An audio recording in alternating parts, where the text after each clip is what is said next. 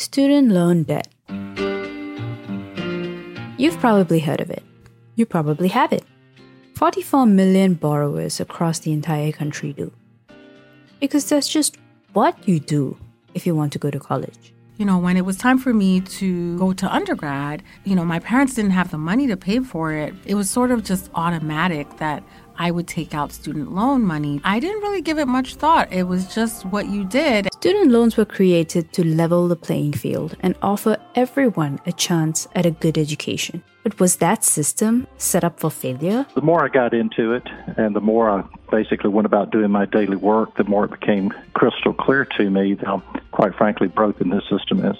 Like Heather, who ended up taking nearly $250,000 out in debt for college. Or Kelly or Natalie, who both ended up with thousands of dollars as well in student loan debt. It's a point of pride. My kid wants to go here, that's where my kid's going to go.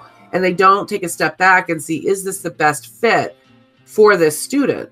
This story goes into how our well-intentioned lawmakers created a system designed for fairness and to help in the pursuit of the American dream, has morphed and mutated and become something that many people say is a weak, broken, dysfunctional machine that desperately needs a fix.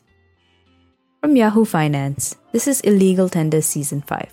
I'm your host, Aarti Swaminathan.